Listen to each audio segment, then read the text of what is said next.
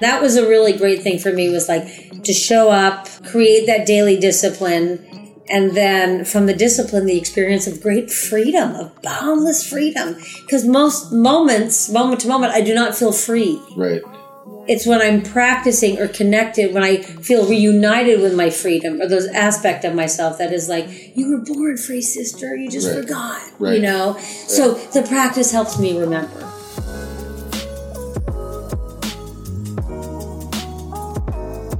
That was Dana Trixie Flynn. Hey everyone, and welcome to another Yogi Misfit Sessions. I'm Danny Pomploon, and I am your host. Welcome to session 108. This session was really cool. I actually don't really get to do in-person podcasts often because everyone's just all over the world and whatnot. And Dana just happened to be in San Francisco.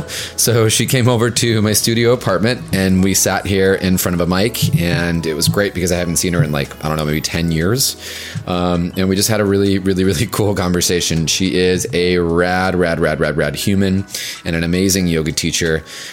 We get to know a little bit more about her in this episode, and really she dials it in about how we're all connected and we're all friends, and we have to remember that. And really just stepping into our own individual awesomeness. I had met her about 10 years ago, as you guys will hear in the podcast, and I'll never forget how she called me out in class. It was an honor and a pleasure to be able to do this podcast in person, because there's just this different sense of magic and chemistry when you're able to look at the person in the eyes. And yeah, so many deep bows to Dana. And it was great to have her on the show. A quick announcement for all of you guys out there. I have some pretty exciting stuff. If you haven't already gone to the new podcast homepage, go check it out. It's DannyPomploon.com/podcast. And we redid all of it. It took a lot of time, a lot of effort. I'm really proud of it. I'm so happy that the show now has a home. You can check out the individual shows like Dharma Dudes and the Fierce Calm collaborations. And there's a great little catalog for you guys to search around. And then also the podcast support page is up. As always, this show doesn't happen without the love and support of you guys listening.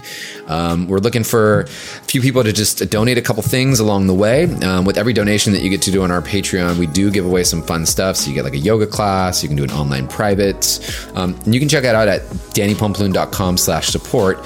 Both links I'll leave in the show notes. And if just a few of you guys left like $2 a month, the show would be sustainable.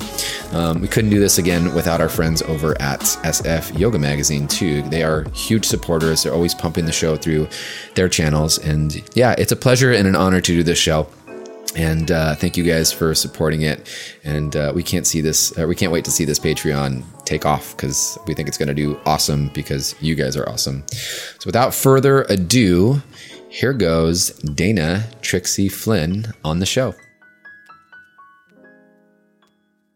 Dana, you're here in real life, which is very strange and weird, and also very exciting. And you're sitting in my apartment. This is the first interview I've done in this apartment. Awesome. I came here to bless it. Yeah, I'm into it. And bless our reunion. I'm into all the blessings. A little backstory for the listeners out there. I took Dana's class in New York. I think it was 10 years ago?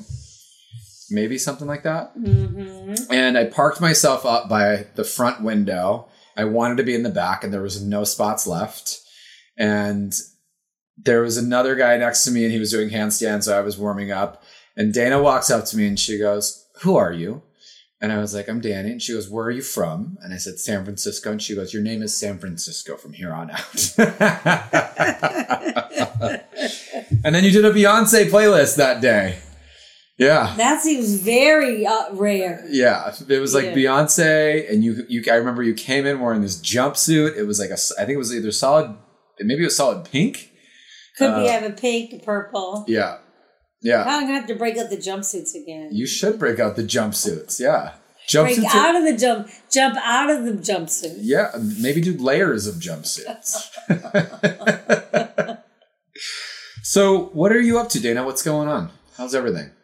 I'm so grateful. And I love when we all get to connect in this way and turn each other on and stay inspired. I'm in San Francisco teaching at Laughing Lotus. We opened it 2007. Mm-hmm. we first opened up, Jasmine Charkeshi and I opened up Laughing Lotus in 1999 in New York City. Yeah. And then I was born here. Yeah. And she grew up here. And we were like, come on. And then more recently, about 3 years ago, I had taken a trip to New Orleans, drove across America with a girlfriend, and I was like, I love it down here. Yeah. And when I was there, I was on my way to Bali Spirit Fest. I remember teaching there, and there's this old church for sale. It looks more like a corner store. Yeah. You know? Yeah. And so we have, I've opened our first donation or generosity-based yoga center in New Orleans. How's it going? Kind of in the heart of the culture and the music and it's intense. It's great. It's beautiful. It's romantic. It's a lot of things. What was the concept and how did it what made you like want to pull the trigger and say, yeah, I'm going to do this thing now? I got to New Orleans. It was Easter weekend. We were driving to LA, but we came down first. And I had never been the kid that drove across America. So I was doing it while I owned a bar called Trixie's. That's why I ended up putting Trixie in my middle name. Right. It's like Dana Flynn, but everybody called me Trixie's. And I'm like, what if I'm looking for some Trixie folk? Right.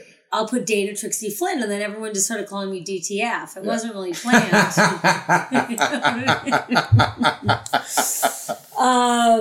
That's good. Yeah. So I had Trixie's and I was looking to create like a party motel in LA, like those old motels that had kind of run down. Now because there's less space, but back in the day, LA just had a ton of sprawling space. So I was like, I'm going to take this motel. Every room's going to be a party room. Like, you know, when you go to the Madonna Inn? Yeah. And you can rent a room or it could be a rap party, you know, at the end of a movie. And we can all meet in this one place. Right. And dial up for the mariachi band or the dog act or the Lazy Susan or depending on what you're... Or all the above. Yeah. So I had actually secured a space on Venice Beach on Speedway in like 26th.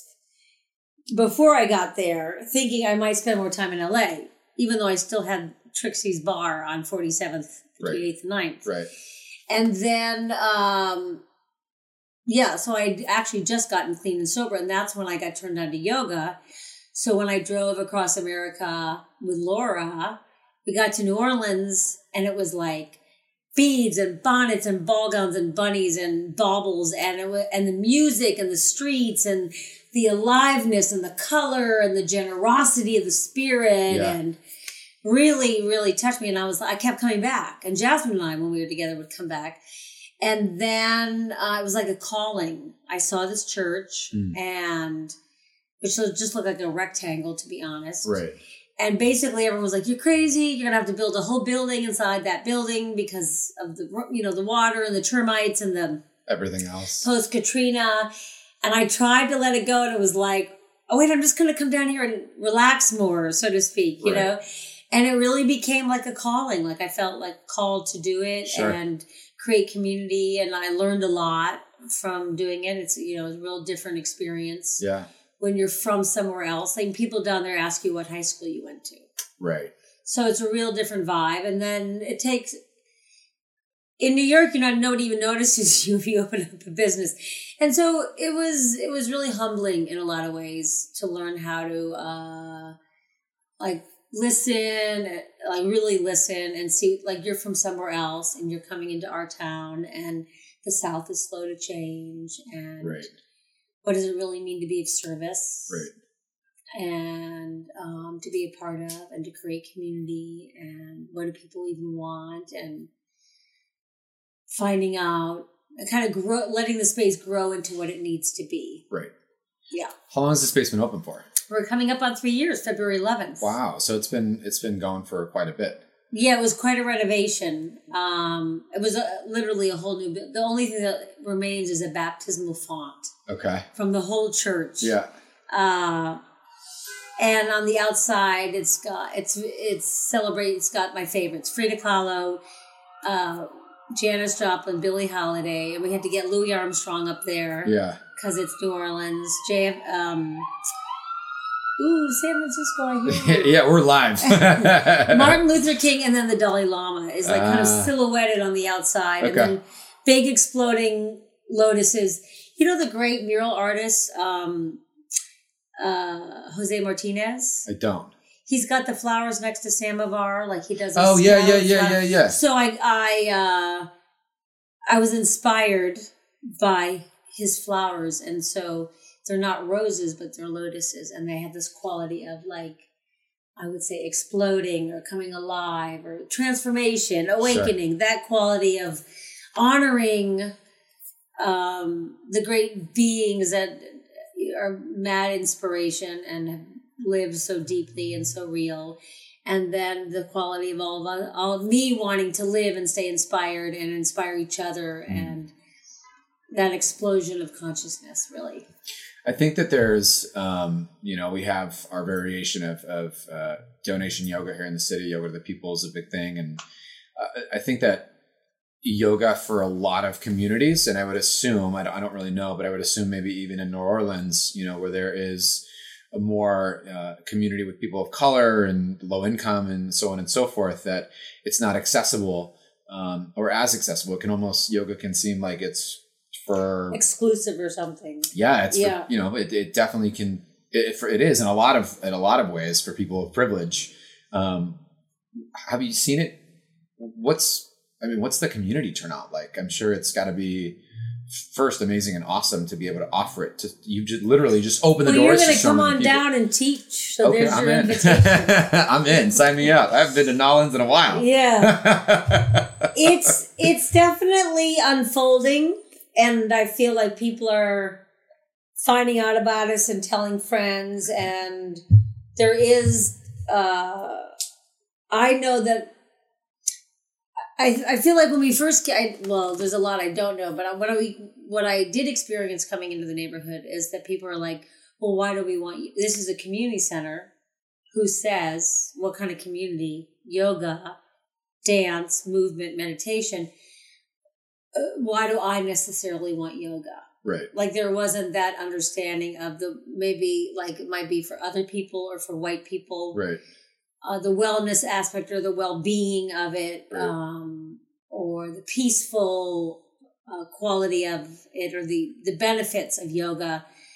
So that's takes some outreach and learning how to communicate, and also having a great team of people that are of color. Yeah. And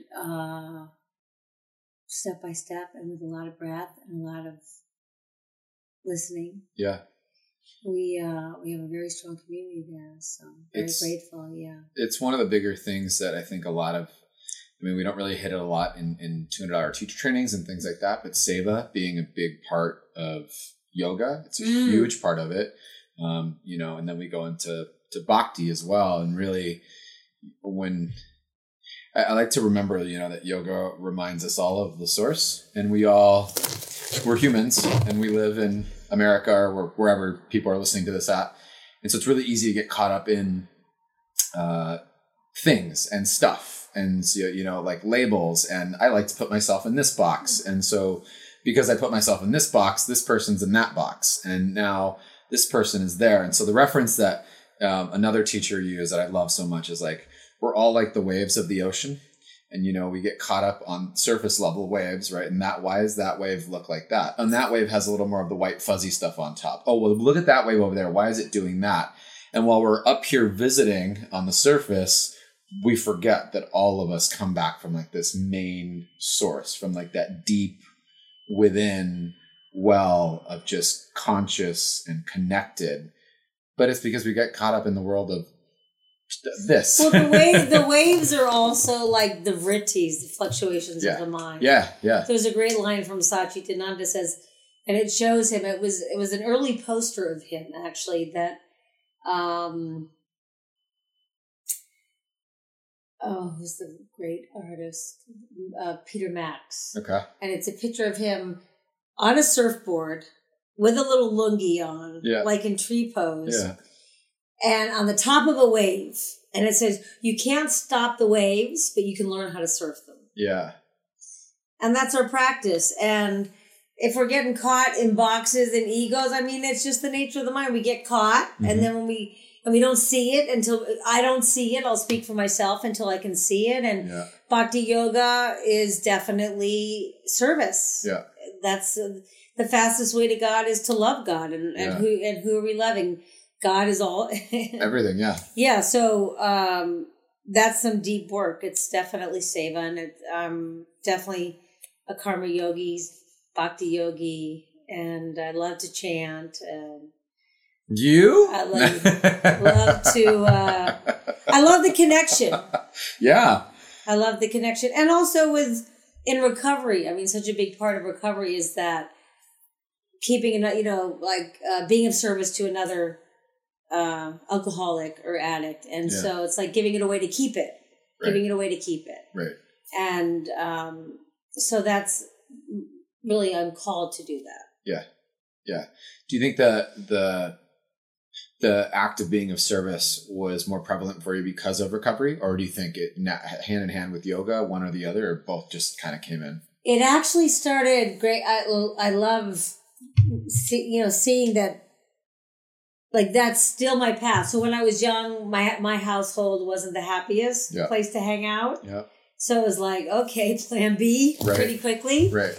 And that I got into, I was like, organized the dances at school and all the community events. Okay. So it started very young for me. I did a 24-hour dance marathon for muscular dystrophy and raised a bunch of money. And then I was like the president of the school. So I was, that was the connection for me, was each other. It was like, our hearts are lonely without each other. Like, we need each other. And something in me, in that very difficult, confusing time as a kid, my heart knew that. Mm-hmm. My heart knew that it couldn't be alone, that it would be too much suffering. Yeah. And so I was very nourished in that way and felt my world grew, like my world got bigger, being a part of something bigger than me and my limiting belief systems. It's interesting. Similar in some ways. My house was not the nicest place to be in growing up. And so I think my title in school was like entertainment commissioner. I was in charge of the pep rals. And I was big surprise. Yeah, I know. Yeah, shocking. I hosted the pep rallies, and then I was on student body, and did something for what I was lacking at home. I wanted to find in other places, and even now as an adult, I see myself being the person who is consistently trying to be the glue or create the community or bring the people together, or I like to call it master connector. Because I'm always like, I know a person. Yep, and I know a person that knows a person. Right. And these two people should get to know each other. Collaborate. Yeah. Let's do that. You've done. You have an incredible presence when you walk into a room, and especially when you go in to teach. I'm sure there's got to be threads of that what you just said. It's so beautifully. Our hearts. What you said. Our hearts are lonely without each other. How do you bring that into your practice, into your teaching, into who you all that is Dana in a yoga space? I'm often likely saying things I need to hear. Yeah, I'd say it totally. Because I have that built-in forgetter. I have that amnesia, and for example, I was turned on by the Hafez poem that was a big part of my class today, or the offering, the sharing, not like I came up with it, but God and I made a connection. And it's the Hafez poem where it's essentially Hafez, the great poet. His name means memorizer, and he wrote, his books are collected. Ladinsky kind of captured the essence of his in a book called The Gift. Yeah. And he also wrote, I Heard God Laughing. Okay. And that's how we actually first named Laughing Lotus. We loved the sound of laughter, and everyone was like, my yoga is better than your yoga. Right. Kind of like my God's better than your God. Yeah. And the poem is laughter is the glorious sound of the soul waking up. And that's actually why we put laughing in the title, so we could laugh more and experience more joy and the joy of living. And even if you say you're going to laughing, maybe it's already a mantra. That we were inspired because even like somebody like the Dalai Lama, who's laughing and giddy and has this great laugh, and yet he's lost his country and his people have been, so destroyed. Right. And it doesn't mean like, oh, once all these difficult things are over in my life, then I can be happy. Like the practice is now. Yeah. Joy is now. So the essence of this one is called tripping over joy. Okay. That we think that we have 1,000 serious more moves to make. Yeah. But the yogi has a good sense that, so we did this move like brushing off these 1,000 serious moves to, Yeah. and then reaching back and stepping into tripping over joy became a move, a shape, an asana. And so we were tripping over joy, and not once this happens, or once I have a boyfriend, or once I get this job done, or once my friend isn't sick, or that the practice is now, and we know this, but we, saying it, what keeps us, what's the distance between happiness and us, and why is there this sense of waiting, or like, well, I'm kind of happy, but once these things happen, then I can really experience happiness. Yeah. And so that rolled into my practice today, and I hang out on the mat, and I also swim, which is a more recent passion of mine, and usually things that are challenging me or exciting me or nudging me to wake up when I go back to sleep, which is every other breath. Yeah. I'm usually keeping it pretty real in there, Yeah. Yeah. It's gotta, you kind of almost have to, I love that. People in the room like, oh, thank you for what you said today. And like, oh, what you spoke or whatever. I'm like, I don't know what the fuck I said. Right. You're welcome. But I think about whatever it was definitely for me. Yeah. If it happens to help you out, great. Yeah. Yeah. Yeah. Yeah. I agree. I try not to make it too, I don't know. For me, the language that I like to use is really like simple and just straightforward. But it's we remind ourselves the subconscious brain loves the repetition. So I'll often hear myself saying the same things in class for quite a bit. Magic. Another name for magic is repetition. Oh, I love that. Actually, that's really good. Mm-hmm. I've never heard that before. I'm gonna write that one down. So what else is going on for Dana? You've got the studio going on in Nolens. You're hanging out in San Francisco. I'm hanging out in San Francisco. I love to come through. I was born here, but never really lived here. Yeah. And Jasmine, we were partners and business partners, and now we're friends, eternal friends. And her daughter's 6, Indigo. So I get to come out here and kind of be like a cosmic auntie. Yeah. And then connect with the community here. And I have... my friend reminded me yesterday that we met when I was 23 and she was 28. Mm-hmm. And there we are walking on Land's End, soul chatting, going down by the baths and taking in the views and feeling great, like, wow, like real Godsmack stuff, How long have you been teaching for? How many years? 28. Wow, 28? Oh my gosh. I had no clue. Yeah. I had no clue. Yeah. Wow. Does it change every single time you do it? There is, the way I move is different now. And as the body shifts, I'm doing my best to listen. And I'll run into really cool men and women. Sometimes it's more women because as their bodies are shifting, as they're aging, they think they can't do vinyasa because they don't want to do, because chaturanga doesn't feel good in their body. Yeah. And so I teach a lot of no arangas. Yeah. Free classes with real fun crescent lunges and 3-legged splits and downward dog, and no arangas. No arangas. And that's explore the flow in a way that they can always step back to downward dog. But it's like there's so much to experience through the medicine and the movement and this churning of the body and this.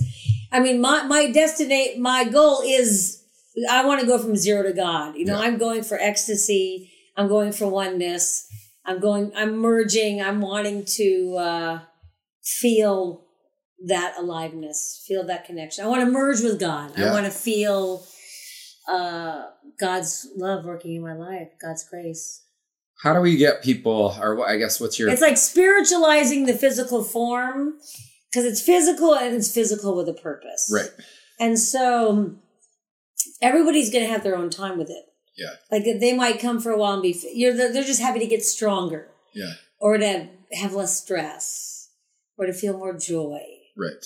And then it takes people's own time to like dig into the sutras or explore ahimsa, right, or a plant-based diet, or open up and ask for help. I mean, it sounds like you and I came from a similar family. It's like I would never, first of all, ask anybody for help. I thought Are you kidding? I thought I knew I was supposed to know at 7 how to do everything, and figure it all out. So there's a lot of surrender to letting go of the control and having to get it right. And we had mentioned Yogi's High, everyone. Right before that, there's sometimes, like you mentioned, your own cycle or rhythm with wanting to create trainings and all these things that you felt seemed like they were really important. It's all the things I felt like, because it's, I talked really loud and publicly about my burnout, but I was doing, I was looking at my teachers and then all the, quote unquote, commercially successful teachers. And I was like, well, that's what I have to do because that's what they're doing. And at the end of it, I was like, well, what did I do that for? Like, what was the purpose of that? They needed to do that. They needed to do that. But no one was going to tell me that I didn't need to do that until after I did it. You had to take every single step. Yeah. And so that quality of investigating, that's what yogis do. They invest. We don't, it's like, hey, whatever you believe to be true, great. No, I'm not telling anyone what to believe in a yoga class. Right. And you're going to go find out yourself whatever you believe. And at the same time, I want, as my beliefs might be changing or as I'm shifting internally and I'm attached to the poses or I'm attached to being, we all want to be liked. We all want to be loved. Yeah. Especially early on when you start teaching yoga. If your teacher was that teacher, you think, oh, I'm supposed to teach like them. Right. Because if they're popular, just like you're saying, with maybe their track, and then you come to realize it's very personal. Yeah. And there's a lot of listening, but maybe that voice, the louder voice up top, is saying, oh, that's how it looks, honey. Right. And then the quieter you get, the more you can hear. You're like, actually, this is really the direction that I want to go in. Or maybe you experience a great loss. Maybe you lost a parent or a friend or a lover. And then that opened your eyes, or that has opened my eyes to how I share, or looking at something differently, or wanting more peace. Right. I used to think peace was boring. Yeah. I was like, really? Yeah. You will know peace. And now you're like, yes, please, I'll take 2. Hey guys, this episode is supported by Breitenbush Hot Springs. This cool remote retreat center is located in the Oregon Cascade Mountain Range. This place is an amazing yoga retreat center and conference center. They've had some really awesome guests like Ram Dass, Eckhart Tolle, Jack Kornfield. It's a great place to just get you to dial into yourself and check out. They've got about 26,000 guests a year and they're open year round. Check out breitenbush.com. That's BRIETENBUSH.com. And now, back to our show. When we put ourselves in situations of seva, when we put ourselves in situations of service, of helping others, I feel like it is you said you want that ticket to God, to ecstasy. It is a one-way ticket to get us out of our own selfishness, self-centeredness. Just the noise, to get that, to get the buzz from what we think into more of that internal wisdom and really feel and have the experience of where we're at. And when we're there is when we start to tap in. It's when we start to feel source, when we start to feel connected, when we start to feel God, when we start to feel when you start not even feel, when you know God, when you know, heart, love, all the things that go with it. But then again, we live in this world with all of the things. And so we get pulled away and, like we say the reminders in class for us because it's the practice. It's the practice of coming over. And yesterday's practice is, yesterday. Yeah, a minute ago's practice was a minute ago. Right. Yeah. Yeah. So it's definitely ongoing. And like you're saying, well, how has my teaching changed? My teaching changes, my practice changes. and being true to that. Because you could still, like Eric Schiffman, I was always amazed in LA, he never taught Chaturanga. Mm-hmm. It's not, if you take one look at him, you can, he didn't teach crow, but he'd rock a backbend. Right. Because that was a big part of his practice. And so he was really true to himself. He would teach some of those poses, not necessarily Chaturanga, but he shared what he loved. Right. He didn't have to share what he didn't know. It's like and so I'm going to share what I know, but there's a lot that I don't know, but I don't have to teach what I don't know. Right. And the vulnerability and the intimacy has always been the biggest gift from my teachers. Mm-hmm. And so when I don't have to know, and I can be vulnerable and share those parts of myself that, because there is times when people look up to their teacher. Yeah. And sometimes they do want to feel like they know, but when you get that crack, when you can share your wounds and let the light come through and really feel that it's such a universal healing that we all have these wounds. Yeah. Yeah. Yeah. It's being seen and heard as human and not as something above, or it's going back to connection. It's wanting to feel, the connection to the heart next to you. It's wanting to know. And growing up, I didn't feel connected to anyone. I had all that othering. You're different than me. I must be. I don't even know how I got here. I'm different than everyone in the neighborhood. I don't belong, the sense of not belonging, not being a part of. And so that's why yoga was such first of all, I felt better right away. Yeah. I went to class and I was like, I feel better. Yoga. And I had two great teachers, Sharon and David, yeah. When they were young and so generous. Yeah. And I felt better. It quieted my mind. And some of that, which is different but related, was also the first time when I took a drink. The social anxiety, the sense of what other people thought of me, the low self-esteem, that began to dissolve. Because that first drink let everything go, oh, actually, look at this. And then the medicine, that's not going to work long term. It's unsustainable. Yeah. Right. Yeah. And then it became yoga was like, well, if you can't do forward bend, you can't touch your toes and you can't touch your toes and you practice touching your toes for 3 years, you can touch your toes. Right. So it creates that confidence. It gives you the confidence in the self that you never had. Yeah. And then the fall from grace is that then you do the arm, then then you're attached to those poses, or that feeds your ego. And then guess what? All those poses start to disappear. Right. The non-attachment. Every pose I learned how to do begins to move away. Right. What happens after that? Well, then it's like the direction is meditation, right? Complete. Or if it is that you're drawn to seva, not only for your heart, because if my focus is mostly on myself and self-centered, well, then if I'm not doing something for somebody else because I want for any reason other than to be a part of, right? Because if it's like, oh, I'm helping you because there's some condition for it, or look what I'm doing, or I'm doing seva, right? Then that's some white savior shit. But this is saving my life. This is saving my life. It's real. Your life is my life. Right. Some white savior shit.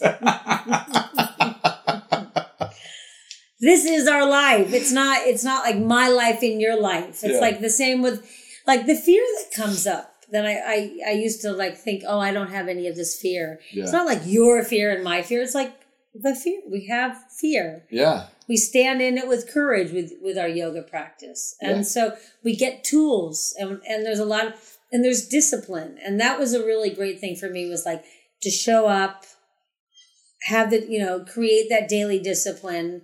And then from the discipline, the experience of great freedom, of boundless freedom.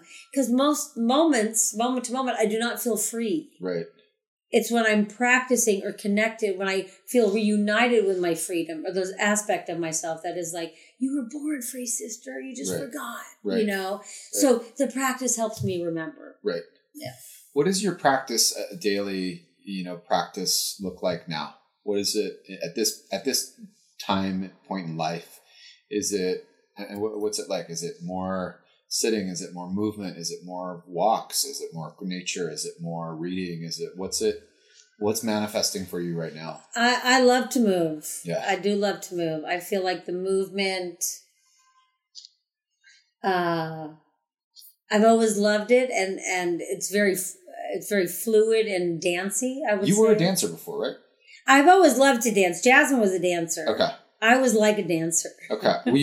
Well, I want to touch on that too. Because I often, I obviously didn't train with you guys, but I cannot tell you how many people, especially when I first started teaching, right? People were like, "You're a dancer. Did you do Laughing Lotus training? Did you Laughing Lotus training?" I was like, "What the fuck is Laughing Lotus? I've never even heard of it." But I often got, same for you, like, "You're a dancer. You're a dancer." And like, no, I just see the way that I experience is fluid. The way that I want to move. The way the shapes merge and shift. It's a dance. Weave and bob and roll. They interact. They play. Yeah. And I practiced Tai Chi for many years.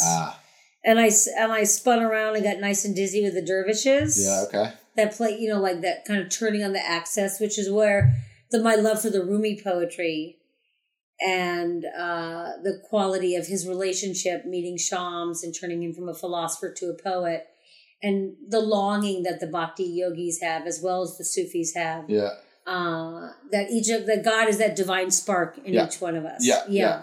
So, your practice, you still love them. You're still about the movement for sure. I love the movement. I love this. I mean, I'm moving so I can be still. Right. Yeah. No, I totally, for sure. Yeah, I get it. I totally understand. You can't keep a Mustang like corralled in, you got to let it run. You got to run the thing. And I just actually read I just read on the plane on the way here, because I love stories of inspiration. What is her name? Tiffany Hadid. Yeah. The Black Unicorn. The first. Yeah, I read her book. Okay. She's so funny, and of course she grew up. It's such a beautiful, brutal, as they say, beautiful and difficult read of growing up in foster care and crazy amount of abuse, and finding the Laugh Factory at like 13 or 15, and then leaving comedy and coming back, and that quality of like how we all can, as we to lift each other up. Mm-hmm. And what I got from her, what was so beautiful, because that the new show that she just did, the first thing she did was celebrate 5 comedians that she grew up with along the way and wanted for them to ascend. Okay. I mean, she was doing her own seva, right? Yeah. She was like, whoever gets famous first, right? You gotta like lift, we were like spiritual forklifts for each other. Right. We gotta lift each other up. Right. Because the mind on its own is going south of the border. Right. Right? And so that's why the mind craves focus. Right. Focus is fucking freedom. Right? Yeah. And so I remember when I read, I love reading biographies like that and stories, and see like what it was like, what happened, and what it's like now. Yeah. And also it took her 20 years, and just like these lucky moments of being seen on a show here and being seen, and where her breaks came from. But like, it was a 20-year like, right. And so, grinding, like you just keep showing up no matter what. That's the magic. Yeah. That you show up and you never give up and you do not quit before the miracle, honey. Right. And that I have a practice today, like that I get to share it is a huge gift. If it was for me and my, so I could have a relationship with God today, it would be enough for me. Yeah. I love sharing it. Yeah. And it would be probably hard to stay inside this physical, this body here. But those are the moments when, since the breath is always dancing, even though I don't know, like we might not always think like, well, wow, the movement's like 26,000 times a day, your breath is dancing. Yeah. Now you're dancing with it. Yeah. And that has me always mesmerized. That we're, most of the day we're not thinking with our breath, and then we come and the teacher's like, breathe deep, all kinds of breathing. Oh shit, yeah. And then you're like, wow. Yeah. Not only, I remember I had a teacher that was like, if you really want to change your practice, change your breathing. Yeah. Because now you become more aware. I become more aware. Like, what is the quality of my breath? The quality of my life. Right. And it's moving so fast. Yeah. How do I want to live? Yeah. What's important to me? And are those things changing? Yeah. And they're always changing. Yeah. The movement part has stayed. Yeah. It was really cool when I left a class of Eric Schiffman's in LA many years ago. And he had, he was like the Papa Bear to me. I mean, and then Ram Dass was the Papa Bear after that, Baba Ram Dass.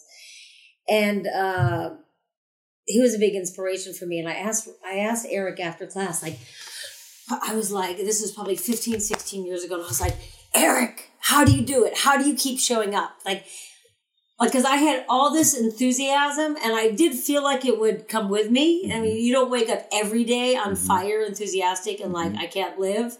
My friend wakes up and the first thing he hears is, you're going down, motherfucker. Right. Like, that's the first thing he hears. Right. And so that's why I often remind students, like, get a new alarm clock. Like, the same alarm clock that used to wake you up might not wake you up anymore. Right. Get a freaking peacock or a rooster. Wake up, run to your mat, and stay. Those are my 3 steps, Rooster in my San Francisco apartment. You'd be a real hit, right? A real hit. Get up early, run to your mat, and stay. Because that's the time for most people in the morning is to set up that's the spiritual foundation for me. And so, I might move in different ways, but I'm moving with my breath. And the dance is on. The cosmic dance of the universe for me is on in those moments. Yeah. And I'm at least as thrilled about the shapes. Yeah. And the ones that fall away are such the reminder of like impermanence, non-attachment. And I remember by the end of Twyla Tharp's life, she couldn't dance the dances she choreographed. Yeah. Yeah. Yeah. Yeah, we forget. We also, we get injured, we get older, life happens, and so we can't get stuck on it. There's no... you can get stuck on it. It's not it's not a good thing. It's not a good idea to do. You're going to reach back one day and your foot's not going to be there. Right. And the beat's got to go on. It cannot be a condition for your happiness. Right. And it's great for the ego. It's because otherwise, how are we going to come in touch with the ego? And that's why when you get that great article which is a timeless article from Joel Kramer, that in the beginning when we all practice, and if you don't have it, definitely read it. This is up. Joel Kramer, it's an article that's like written 20-something years ago. Okay, I'll put it in the show notes for sure. Yeah. And that we, almost immediately, first you're in downward dog and you're shaking and you're like, the teacher's crazy, and then all of a sudden you're like spreading your fingers and lengthening your arms and dropping your tailbone. For the beginning, your tailbone's sky high. Yeah. And then later on, it kind of goes back and it might even ground down. Like it changes as you're changing, or there's no one way, clearly, because we have different bodies. Even though we're exploring the same shape, we've got to express the shape uniquely through each one of us. Express it in your own way. And so Joel Kramer really kind of shows this fast English. You practice and you progress, and you practice and you progress. And so there's lots of quick progression, and then there's a great leveling out. You probably experienced it. Yep. There's a huge plateau. Yeah. And that's when we lose the yogis from the bogies. That's when that's like you fall away or you find something else, or maybe it's not yoga. And like, that's the part of the biggest transformation is like, there's no result. There's no outcome. This is a program or a practice. This is a spiritual, this is a practice to practice. Yep. Yeah. It's like practice means practice. Yeah. No more, no less. No results. Today the last pose is different than the first one. No results, no outcome. Yeah. You're practicing to practice. Yeah. So I did a whole class practice means practice means practice, practice. Right. Practice means practice means practice, practice. And everybody clapping and chanting, and because we are practicing often because we want something. Right. And it's okay to see that.